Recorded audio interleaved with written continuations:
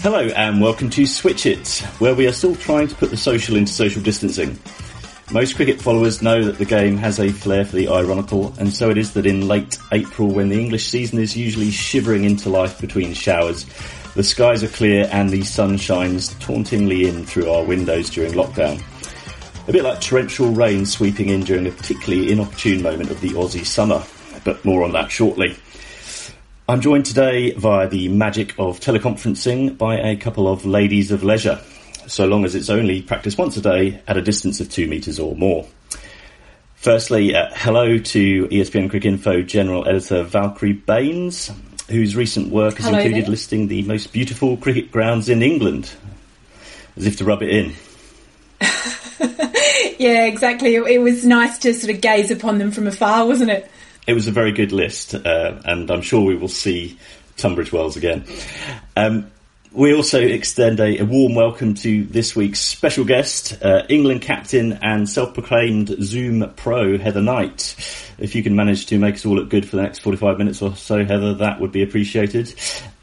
How are you doing, and what's it been like having to stay indoors rather than preparing for the season? Yeah, hello. Yeah, it's been good. It's been different stages, I think. I think at the start I really enjoyed a little bit of time at home. I'd been away for 7 weeks. Just spending a bit of time at home as a cricketer is quite novel, so I was enjoying that. And now I'm firmly in the sort of bored and restless stage and wanting to get back to cricket. But yeah, it's what it is. Finding things to do, you adapt, don't you, as a human to a new way of life. And yeah, just getting used to the hit videos and going out on that one exercise a day and finding new things to do.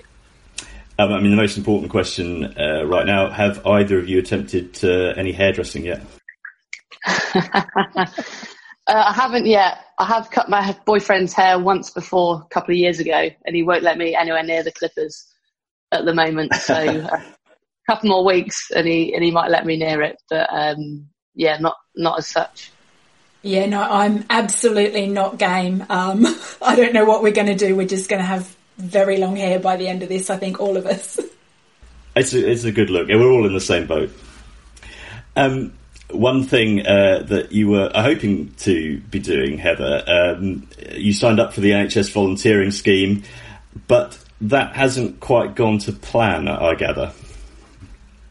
Not quite, no. So obviously a bit more time in the hands, and I was desperate to kind of do something to help. I've got a brother in the NHS and quite a few friends, so obviously know firsthand kind of what they're going through and things like that, so I wanted to try and help.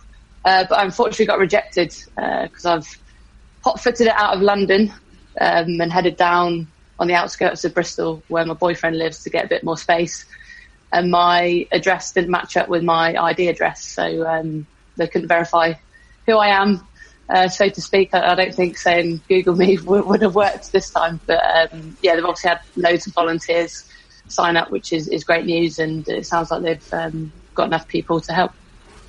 You didn't pull the, do you not know I'm an England World Cup winning captain move? No, I didn't. I thought it might have been a bit busy for them at the moment, so didn't need my ego getting in the way. Fair enough. Well, it's obviously the thought that counts. And what else have you been getting up to in your spare time? I noticed something called breakdancer press-ups. Made an appearance on social media. Yeah, so obviously everyone knows you're not doing much at the moment, so if they ask you to do something, it's quite hard to say no. So I'm getting used to filming lots of things on my phone, which probably isn't my preference, so to speak, but I'm doing lots of things like that, trying to respond to any messages and video back to people that have bored kids and give them some tips and things like that. And yeah, trying to do a few fitness challenges as well. We've got my uni friends, we've got a group set up to try and do a HIIT session every couple of days, which has been quite amusing. We're quite a varied level of fitness group, so to speak. And there's been a few damage, so to speak, to people's homes, to the floorboards and the odd sort of thing knocked over. But it's been a lot of fun. I've actually spoke to friends that I haven't spoke to in a while, or that I speak to a lot more rarely in normal life, So it's been quite nice to kind of look after those people and see them a bit more regularly, albeit via a slightly different medium and a slightly more awkward medium. Are you watching anything good on the box at the moment? Well, my partner's telly doesn't actually work, so that's not particularly useful. So we've been watching a little bit of Netflix. He's always tried to get me to watch Star Wars, which I've resisted most of the time, but I've run out of excuses now we're in lockdown. So I've been watching the first 3 Star Wars films, which, were interesting, slightly enjoyable, but also thinking they're slightly mad. And just finding a few things to do, doing a bit of an online course and reading books that have backed up over the years that I've always wanted to read, but always come up with the excuse that I haven't had the time. So, just to be clear, this is the first time you've ever watched any of the Star Wars movies? I've seen a couple of the newer ones. I've been dragged along to those. I actually got dragged to a midnight viewing of Rogue One, I think it was, and I slept for about 2 hours of the 2.5 hour film. And I've never seen so many men with long hair in the same place. But apart from those ones, I haven't seen any of the old ones, no. So we've gone back to the start, and I've been put through the sort of 1970s CGI, so to speak, or lack of CGI, I guess. The classics. Disney approves of you getting on board the Star Wars train, albeit belatedly. Valkyrie, any high intensity training there, or it's very much low intensity where I am, but how about yourself? No, I certainly haven't attempted the breakdancer push-ups. I've got a back injury at the moment, so that would not be ideal. I've had a fairly good excuse. Yeah, a legitimate excuse. When I'm back, I'll give it a go. I saw, Heather, you had done 31. Is that your record thus far? Yes, I haven't actually retried it because it was quite painful the first time. So, that was the record when I did it for the video on the ECB website. Very good, very good. Yeah, I don't think I'll be getting close to that, whether I'm fully fit or not. But, I've had a fairly sedate week. I'm hoping to get back into some running very soon. Good. Heather, you've also been involved in discussions a couple of weeks now, I guess, about pay with centrally contracted women's players taking a 20% cut through April, May and June. Was there a group drive, amongst the players to contribute something there? Yeah, there was. We sort of felt like it was the right thing to do. So obviously a lot of our staff have taken a bit of a pay cut and some have gone on furlough. So the sort of physios, S&C coaches, cricket coaches that we work with on a day-to-day basis. So we felt as a squad in the discussions we had, it was the right thing to do, I guess, to do the same. We're obviously still training in terms of fitness and things like that, but we're obviously not doing a lot at the moment. And we're unsure how the summer will be affected. We're due to play our first England game on June the 25th against India, I think. So, obviously a little bit of time until that. So we're still hopeful that something will still go ahead. But, with the game and the situation it is, and obviously it's going to be effective quite severely depending on how much cricket we lose. So we felt it was the right thing to do to sort of make that statement as a group and support the staff and the rest of the cricket community as a whole. And are there sort of ongoing conversations with the PCA? Do you think there are possible further measures that will come along those lines? Potentially. We've sort of committed to a 3-month pay cut, which lines up pretty much with when we're due to start our international summer. So it's something that's being reviewed all the time, and things are changing so much. It's hard to look too far into the crystal ball of the future, isn't it? So we're just kind of waiting to see what happens, and if we have to make further moves, I guess that's something we'll have to discuss again as players. I was really proud of the way the girls responded to it. Actually, they were very savvy in what was going on in the world, and had a very sort of pragmatic view on what was the right thing to do. You've mentioned sort of the fitness work that you've been doing to sort of keep in shape, but obviously, everything is up in the air. But with the hope that cricket will be played at some point this summer. How do you go about doing some cricket training now? I mean, is your partner, doing throwdowns in the backyard? The fast bowlers in particular, how are they going to sort of, manage to go through their actions?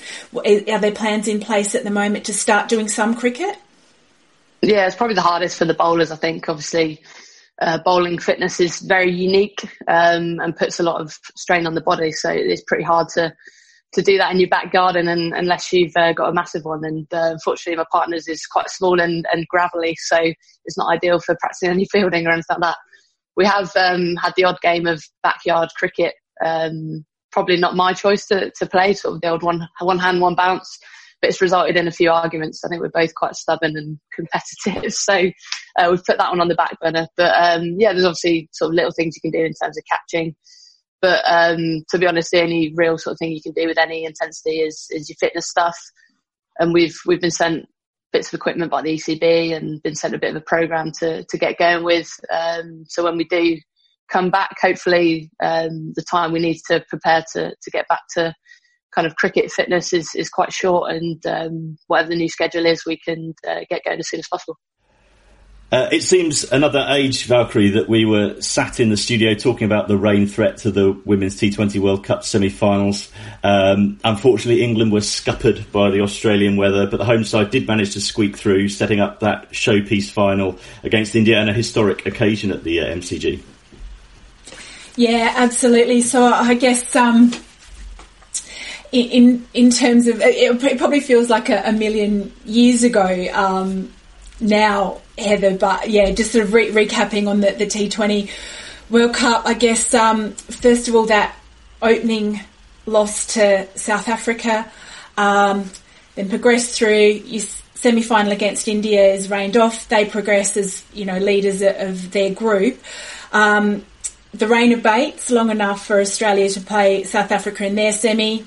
They win on DLS by 5 runs. And basically set up that final between the hosts and India, watched by 86,000 people. I guess 2 points from that opening loss to South Africa, and then the fact that there was no reserve day for the semi-finals, and sort of on that you were, very pragmatic at the time. And I mean, were you keeping a lid on it? What was your emotion at that time, and is it the same? Is it still there? It was obviously frustration at the time. It was a very strange feeling, I guess, getting knocked out of a World Cup event that you prepare sort of years for, to sort of peak at that time, and to kind of get knocked out by rain. It was such a strange feeling, really. Didn't really know how to react. Obviously, there was a reason we didn't go through in terms of not topping our group, losing that first game against South Africa. But I guess usually in tournament cricket is how you finish, not how you start. But unfortunately, that first game cost us. South Africa played very well. They're a very good team. But unfortunately, we didn't bat anywhere near well enough. And obviously, unfortunately, lost that first game, which cost us ultimately.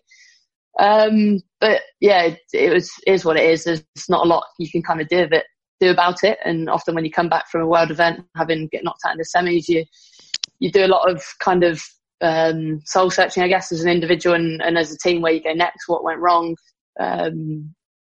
where you can move on as a team, I guess. And it's quite hard to do that ultimately when it's the wetness of the Australian sky that knocked us out. But I just hope, like I said at the time, that no other team goes through that. To not have a reserve day was obviously frustrating, especially when open the curtains slightly hungover and see bright sunshine, which wasn't particularly pleasant. But I hope the rules do change. I know at the moment they're the same for the Men's World Cup if it does go ahead. But I hope the ICC looks at it and it does change, because I wouldn't want any other team to kind of have that sort of flat feeling of just watching it rain and being knocked out by that.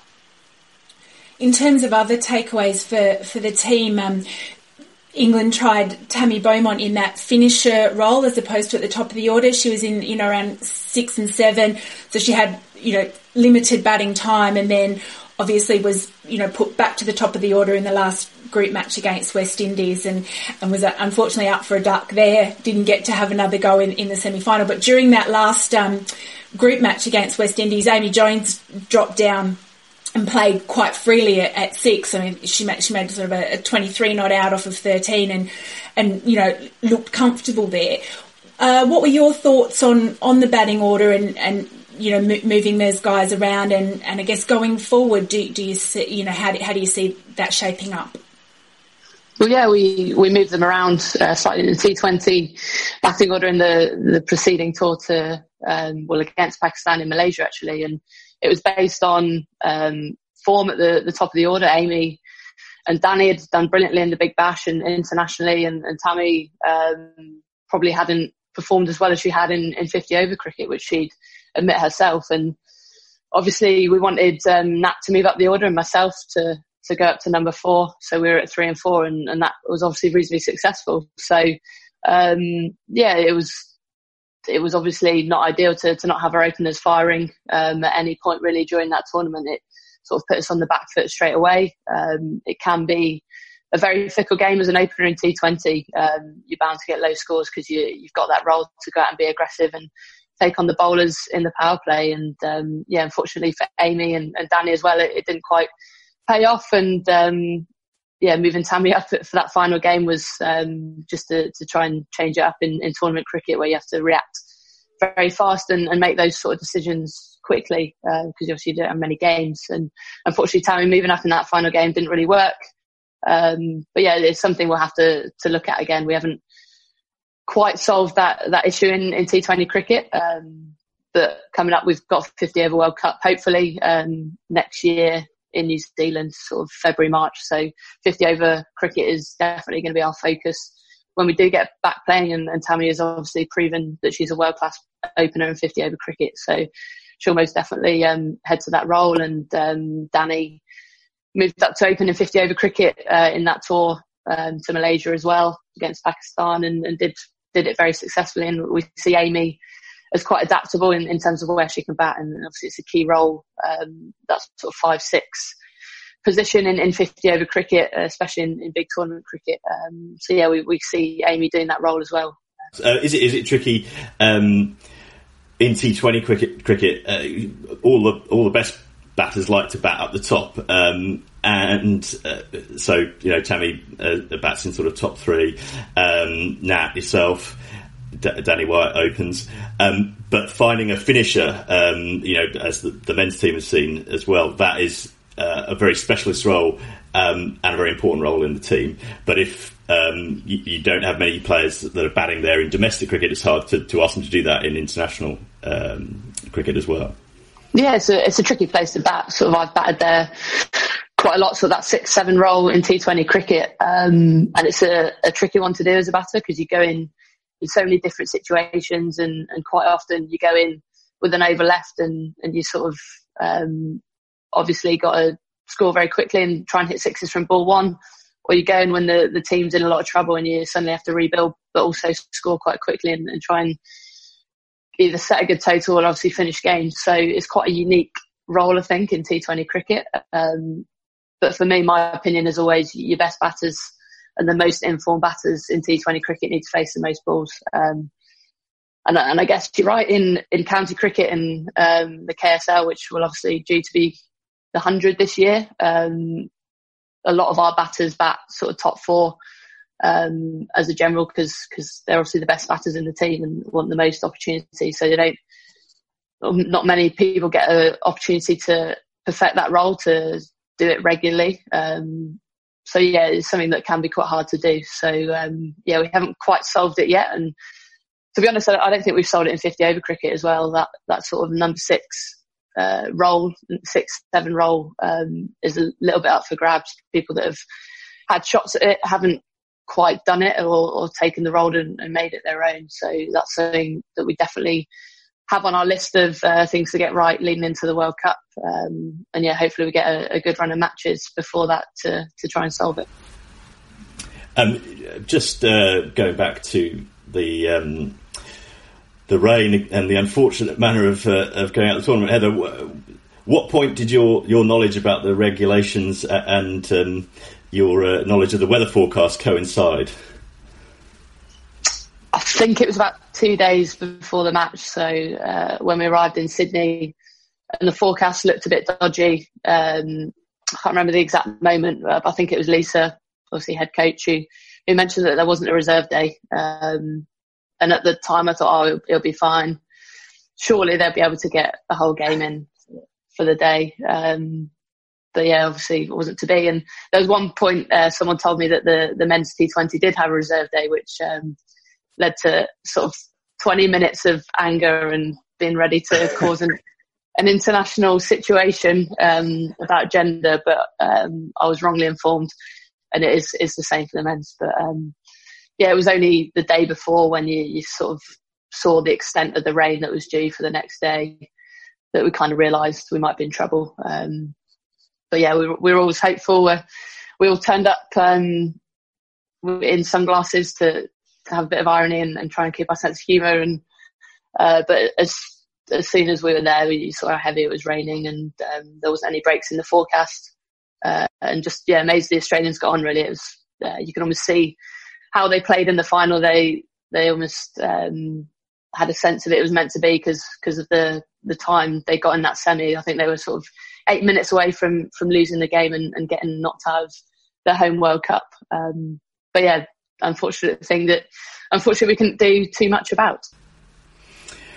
Would you be happy if the men's World T20 does go ahead later this year, if the ICC were to make what is perhaps a sensible change on reserve days? Currently not any scheduled for that men's tournament, but if they were to make that shift, I mean, would you see that as a positive, sensible move? Yeah, I'd much rather they made the shift. It had potential to put a bit of a big dampener on the tournament as well if that second semi was lost. So yeah, I hope they do, but I'm sure it won't rain in Australia. Excuse me, in November. I think the World Cup is due to be played. I mean, you were very, very calm, very phlegmatic in that sort of post-match. But I mean, surely you were swearing inside like a trooper. Oh yeah, of course. I was obviously massively gutted inside and frustrated at the situation. And they're some of the hardest interviews you ever have to do after you either get knocked out of a world event or knocked out by rain as we were. And they're, I guess, the hardest interviews to do. So yeah, it's just about trying to put on a bit of a face and I guess get your point across without being too emotional, which obviously is hard when you've just sort of found out the situation. And you'd been in a great run of personal form for your first T20 International 100. I think even that tri-series leading in, scores of 67, 78, 18, 13, 6, and 108 not out, 62 and 17. That was you're in pretty decent nick there. Yeah, it was, and obviously not being able to play the semi-final was quite frustrating because it felt like we were really building something as a team. We felt like we had a bit of momentum with us. We had a few batters in form, and I was just enjoying it, to be honest. We didn't start the tri-series in Australia very well, I think, and I think it was quite important that I went out and scored some runs and set a bit of a precedent, I guess. We started quite slowly in quite a few games, and myself and Nat managed to kind of rebuild and throw a few punches back under pressure, which has been a big sort of thing we want to do as a side. When we're under the pump, we want to be able to fight back and be really aggressive and not go into our shells. So that was something I thought we did quite well in the tri-series leading up to the World Cup. And sort of when you find form in T20, it's all about momentum, isn't it? It's all about trying to keep it going as a batter.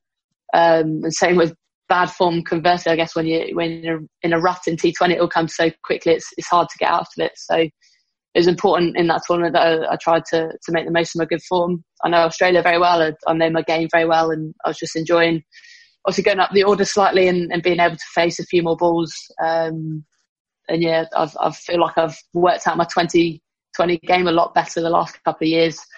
It's probably the format I've had to work out the most in terms of it doesn't come as naturally to me, I guess. And I've tried to expand it in terms of how I pace my innings, and realising sometimes you've got a bit more time than you think. And hopefully now I've got the game where at the back end of an innings I can catch up very quickly and score a lot faster and clear the ropes. You mentioned that move up to number 4. Did that contribute, do you think, to your form at that time? Yeah, I think so. Just being able to face more balls, and obviously went in a few times under pressure when it was early in the innings and we lost a couple of wickets. So having that extra time, I think, definitely able to enable me to get into a bit of form. And I'm usually better when I've got a bit of responsibility as well. And when the team's in trouble, I generally play a bit better. So, I think that kind of helped. And getting a bit of confidence early in the tour against Australia and India in that tri-series was obviously really useful getting into the World Cup. Are you a bit of a fan of Canberra? You've got a really good record at Manuka Oval. I think 140 20-50s there. Yeah, I'm a massive fan. I think I've had most of my top scores in T20 cricket there. So it's the ground that's very nice to bat on. You get very good value for your shots.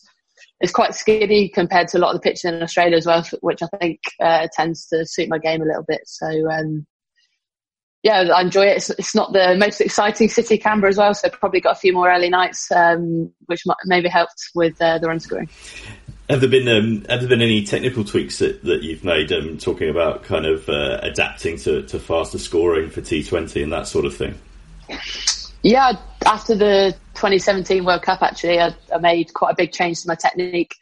So I used to have my hands quite low when I set up around my waist. And then I made a change with the batting coach at the time, Ali Maiden, to get them a bit higher, got a much sort of higher back lifter. Look, it's not very aesthetically pleasing, so to speak, and I just sort of wafted my bat around like a baseball player near my head. But the whole idea was to have a bit more rhythm, a bit more height in my hands, I guess. So when they do come through the ball, they come through faster, and I can hit the ball a lot harder. And that it took a while actually to kind of ingrain that technique, because obviously you hit thousands and thousands of balls throughout your career up to that point, and sort of being able to find the rhythm and timing took a good sort of 3-4 weeks to get, and it was just before an Ashes trip actually in 2017, and the change made a big impact straight away, and I found it's really helped T20 cricket and also on slow wickets as well, where it's not as easy to kind of time the ball through the field. Having that extra power and extra hand speed has really helped me on slower wickets where I potentially might have struggled before. And you're the first England woman, I think, to score hundreds in all 3 formats. That must be, quite a proud moment as well. Yeah, that was really nice. I didn't actually know the stat until after I scored that 100 at Canberra. So first ever woman to do it in all 3 formats. Obviously, we don't get a huge amount of opportunity to play Test cricket, so to do that was really nice, and I think one that I'll be really proud of when I look back, to do it in all 3 formats. Is something I guess I pride myself on, being adaptable as a batter and being able to rejig to any situation or format that I play in. So to have that accolade was really nice, and I think the T21 for me, sort of batting in the middle order, was always going to be the hardest. So quite nice to tick that off, and to do it in a World Cup was even better. Obviously, it was a World Cup that in the end went to Australia again. They perhaps had a little bit of luck with that. The weather in the semi, they had their wobble in the group stage. But they have been the sort of standout team in the women's game over perhaps the last year or two. Obviously, you're the 50 over world champions. But last summer's Ashes was a tough one. Was that a bit of a reality check for you and the side in some ways? Yeah, maybe. It was very tough. It's probably the toughest summer I've ever been involved in as a player. The Aussies just got the momentum and were playing really good cricket, and we just didn't have an answer really. And it wasn't a particularly pleasant summer, I guess, as captain in particular, to take that sort of hammering, I guess. But I think going into the World T20, we felt like we'd taken a lot from that as a side. It was a real leveller, I guess, of terms of where we were as a side. But it also gave us a really big opportunity to sit down and think, right, this is this is where we're at now. The only way is up. How we're going to go about things? How do we want to play as a team? How do we want to be? How are we going to compete with Australia in the future? And we did a lot of things, really good stuff, leading up to that World T20. We still got a little bit of work to do for sure. But it almost felt like that World T20 could have been our redemption a little bit. So to obviously not have the chance to play Australia in that final, they played outstanding in that final. I thought they bought their best game. And for me, I felt early in the tournament they were really vulnerable. They looked quite nervous in how they went about things. And obviously there was a lot of pressure around them with the MCG and the Cricket Australia and the ICC trying to go for that world record, which obviously wouldn't have been possible probably without Australia being there. So there's a lot of pressure on them, and we felt like they were sort of feeling that pressure quite a lot. But yeah, credit to them. They played outstandingly. I was at that final, and the game they played to win was the best I'd seen them play. Probably it was a real complete performance. So yeah, unfortunately we didn't get the chance, but we've got the 50 over World Cup early next year, which is going to be huge for us. It's once every 4 years, and obviously we're defending champions, so we've got a bit of work to do before then.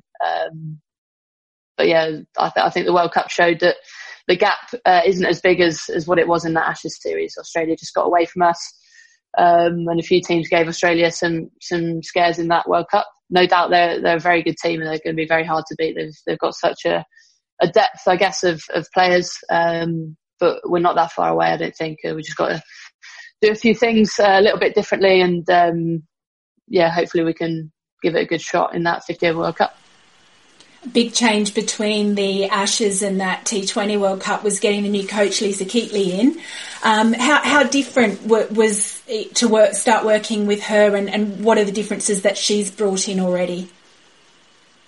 Yeah, I've known Lisa for a long time now. So she worked as coach of the academy in England a few years back. So I got to know her reasonably well then. And she's just very laid back. She's very calm as a coach. She's probably let me as captain take a bit more of a lead in terms of how we do things, and sort of leading the team on match days and training days and things like that. So I guess that's been a slightly different to how it was with Mark. I'm a big fan of Mark, and I think he did some really brilliant stuff with the team. But I think it was the right change to bring Lisa in, who's taken a bit more of a back step. Works a little bit more on a one-to-one basis with the players. She's obviously got a wealth of experience in women's cricket as well. Played many times for Australia, and coached a lot in Australia and in various places as well. So I guess the biggest change is how she's taken a bit more of a step back. But she also hasn't had the chance to really do the things she wants to do as a team. We've worked quite closely since the World Cup, sort of planning how we're going to go about things moving forward. But obviously haven't had a huge amount of time to implement things with the current situation. Yeah, well, I guess that was the big thing, because she didn't have much time. I think she joined in January, and then you had the World Cup, a matter of weeks afterwards. How much of a tough job was that for her to come in so close to a global tournament like that? Yeah, I think it's hard for everyone. Obviously, you do a lot of long-term planning for world events and World Cups, and you want to be able to peak at those times and for things to run smoothly. So obviously taking a new coach not too long before that wasn't ideal. So it was tough for everyone. Everyone was sort of getting to know Lisa and getting to know how she works, and vice versa with the team and with the players. So, but it was unavoidable, and I think it worked reasonably well. Lisa made it very easy. She's very relaxed, as I said, and made the transition quite easy. So, it wasn't an ideal situation, but obviously Lisa's got a bit more time now to go about things how she wants to, and sort of build that relationship with the players and move the team forward. Heather, you sort of said you thought it's perhaps the right time to make that change with the coaching, and Lisa's maybe a bit more hands-off. Mark Robinson was quite an intense, passionate guy. He had some strong views on how the team could improve when he took over. Had it just, his time reached the end of its natural life? Had he sort of taken the team as far as he could, obviously to winning a World Cup, so a very successful tenure?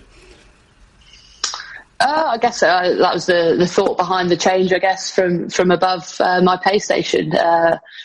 Obviously, Mark might have done things slightly differently after the Ashes, but I think when he came in, it was the right approach he took. He was sort of very clear on how he wanted the team to, or where he wanted the team to go, what we needed to do to improve. And I think you saw that improvement very fast.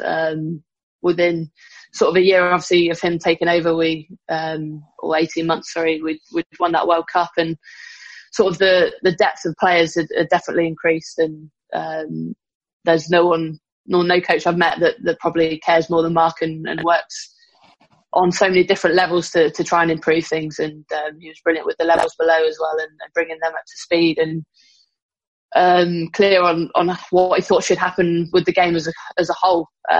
Coming with a fresh set of eyes, coming from the men's game. So yeah, I think he did brilliant things at the start. Potentially, as a team, we're in a slightly different place and needed to take a bit more ownership as players, to be honest. And obviously, we wouldn't know if Mark carrying on would have been able to do that, because it didn't happen. But that was the view that was made and sort of the direction we wanted to go as players was to, once we knew the decision and that the coach had obviously was going to change, we wanted to take a lot more ownership as players. And the girls responded brilliantly to it, taking a lot more responsibility with how they go about things and their game. And I think that's something that will serve us quite well, and hopefully that'll show in the next sort of year or so. Is it important, do you think, symbolically, to have a woman in the role as well now? I don't think so. I think for me, it's always about having the best candidate. I think it's always a nice box to tick. I guess that having the first professional women's head coach, and to be honest, I'm kind of glad it's out of the way now. So it's sort of not a big deal, I guess, in the future. But no, I always saw it as it should be the best candidate that goes for the job, and conversations with the sort of people above Claire and Jonathan Finch was that Lisa was the best person that interviewed and applied for the role. So I don't think it was too relevant, obviously, that she was a woman, apart from ticking that box that it hadn't been done yet. This was this summer was supposed to be the summer on which the ECB embarked on a restructuring of the women's game. Obviously, there is so much up in the air right now about cricket, life in general. Valkyrie, what were the plans that the ECB were hoping to put in place, and do we still sort of expect them to go ahead in some form or another? Yeah, so in October, the ECB announced a massive investment in the women's and girls game, basically £20 million, in 2021 by 2021 to be spent. That includes, the key things like 40 new elite contracts for players outside the 22 ECB centrally contracted players. 8 new elite regional teams that'll play a 50 over and a T20 competition.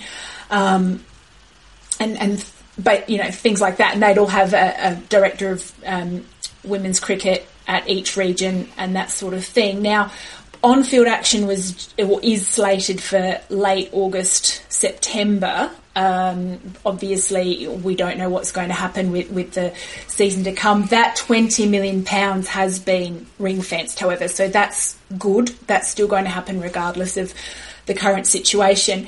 And another encouraging thing was that the ECB told me yesterday they are aware of the need to take care of the people involved. Because if you think about it, there's 40 women out there who are expected to become professional cricketers this season. It may not happen now. So I'm going to have to think about, do I hold out for a year? Do I pursue another career? It's all just, so up in the air. So encouragingly, the ECB are aware of that, and, the fact that they'll need to look after the people involved, and the fact that money is, safe.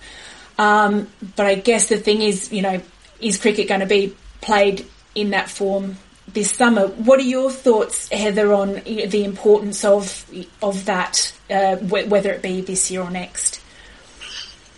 Yeah, I think it's really important. I think the changes that were coming in this summer for the women's game were really exciting. You obviously got the 100, which has been talked about a lot more in the press, but for me, the biggest change was in the domestic structure and how, like you said, there was going to be 40 new domestic professional cricketers and a 50 over competition that has 8 teams and obviously creates a higher level of competition compared to what we've had in county cricket, where it's done a job, but the talent has been a lot more dispersed. So it's about creating a structure that's going to improve the women's game down the line and keep it growing. And obviously, from an England perspective, to keep the players coming into the team having that best preparation and having competitive cricket below England stuff as well.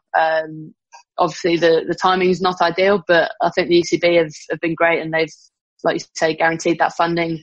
And I know there's conversations going on about what will happen with those players and whether cricket will be played this summer or it might be slightly delayed till next year, because obviously they want to do it right, and the changes that have been proposed and put forward have been a sort of long-term strategy to change the game in this country and create a better domestic structure that isn't amateur, it's more professional. So they've obviously got the long-term view in mind, and when that happens this year, I'm not so sure, but if it doesn't, I know the money will be transferred into next year and it won't be lost, so to speak. But obviously cricket's in a precarious position at the moment. We don't know exactly what's going to happen, and those new players that were going to be professionals, the 40 contracts, obviously at the moment won't have anything to do. So I can imagine it's quite hard for them right now to be able to award them. So I imagine there'll be some sort of delay in the very least. As you say, no one knows that, you know, what's going to be played and when. But in your heart of hearts, do you think we will see some cricket played this summer? Oh, definitely. I think there'll be some cricket. What format it is in, I don't know. Obviously, there's the logistical issues of getting overseas players or overseas teams over. We were due to play India in June and July, and then South Africa in September. So obviously, South Africa is a lot more likely. And I know the ECB are working lots of different scenarios in terms of different schedules and whether India could come later or we play later in the summer or potentially go on the tour, which wasn't planned in the autumn. Because obviously got that World Cup to prepare for, 50 over World Cup in February. So I hope there'll be some cricket played. But what that looks like, you just don't know, do you? Because the pandemic's at different stages in different parts of the world, and at the moment we're at the epicentre. So if people want to travel here, I'm not so sure, but the situation is changing all the time. And yeah, I don't know what's going to happen with the 100, because in the women's game especially, I think without overseas players in the competition, the stage that the women's game is at the moment, whether there is that depth to create a real sort of high quality competition, I'm not so sure. So it might be that's delayed. But yeah, that's for people well above my pay scale to make those big decisions. Yeah. I guess with the 100, as you say, does the women's game stand to lose a bit more perhaps in terms of it's replaced the KSL so that, you know, there isn't anything else? Do you think there could be possibly a small resurrection of the KSL in some kind of truncated form if the 100 is cancelled? I don't know, to be honest. Obviously, if the 100 is cancelled, that creates an opportunity to maybe play more international cricket or move an international tour. There was due to be county T20 cricket being played from the start of May, so that's obviously pretty much off the cards at the moment. So whether that is rearranged, I don't know. So yeah, it's just a little bit of a wait and see at the moment. We're just hopeful we can get loads of cricket in towards the back end if that's the case. And we're just going to have to be adaptable as players and accept that things might have to be a little bit different, whether the game's behind closed doors. That's an option that's being looked at, I know. And obviously as players we're more than happy. We just want to get out there playing and sort of doing the things we love and obviously what we're paid to do now. Heather, what about your own sort of personal goals? I think this is your 4th year of captaincy. Are you still as hungry and ambitious to lead the team? And you're still not yet 30. I mean, you've been an international cricketer for a long time, but what's the next? What do the next few years look like from your perspective? Yeah, I've been playing for more than 10 years now. Myself and Danny Wyatt had our 10-year debut anniversary at the World Cup, actually. So that was a nice sort of moment to look back and reflect. And yeah, I guess for me, I haven't really set a goal on what I want to do too much. I'm more of a plan little and live in the moment sort of person. But we also got a World Cup coming up, which is the next big thing. And as long as I'm still enjoying it, which I am, and as captain, I'm still moving the team forward, hopefully, and people are still responsive to how I do things and what I say, I guess, and people are enjoying the course the team's on. I still want to contribute, and I've still got that sort of passion to keep moving the team forward, and I really enjoy that side of it, as well as playing. And I think the last couple of years, hopefully my form's been good as well. So yeah, I'm hopeful I can continue that as long as possible, as long as the body sort of stays fit. And it's actually a good time now to get a good bit of rehab in, because I've had a few niggly injuries, I guess, over the last couple of years, stemming from a big hamstring injury I had in 2013. So it's a bit of a chance now to kind of reset, I guess, and try and get a good bit of rehab to try and prolong my career a bit as well. And it's also been a good chance to look at a few things I might want to do after I finish playing. But yeah, I definitely haven't set a time on when I want to finish yet. And obviously it might not be my choosing, so to speak, but I'm just enjoying playing the game at the moment and playing as much as I possibly can. In that time that you've been skipper, what aspect of your game has developed most, do you think? I mean, is it as simple as leadership, or was that something that came naturally and it was more game related? What's evolved most for you as captain? I think naturally when you start your captaincy, you're sort of feeling your way. Probably you're led a bit more by the coach who appoints you, I guess, and I think that dynamic changes. I think you're probably seeing this with Joe in the men's team at the moment as well. The dynamic changes in terms of how confident you are and sort of the way you want to lead the team as you become more of an experienced captain, I think. So that naturally changes, and I feel with captaincy you're always learning all the time, always try to add little things to your bow, work out what you're doing well and what you're not doing so well, I guess, and try and improve on it, because it's really not an exact science, and a lot of the things you see on the field is a small proportion of captaincy. I think it's your relationships you have with the players, the things you do off the pitch, the examples you set, I guess, and the conversations you have. So yeah, it's a very unique job, I think, being a cricket captain, and the different kind of aspects and responsibilities that it involves. But I think as I've developed and the years have moved on, it's gone very quickly, those 4 years. You sort of a lot more authoritative, I guess, in how you want to do things and the vision you see for the team, and probably a lot better at persuading them to sort of go on that path with you as well. I'm glad you mentioned your 10 years as an England cricketer, actually. Heather, I've got a quick quiz for you here. March 1st, 2010, Mumbai. Three quick questions. Firstly, how many runs did you score? 49. Caught mid-off. Very good. The fact you knew it was the anniversary recently suggests you retain a memory for these things. Who did you open the batting alongside? I think it was a last ever game for England. Ebony Rainford Brent. That is correct. Yeah, I'm sure there's no connection with your arrival in the team and her career coming to its end. And what was the result of that game?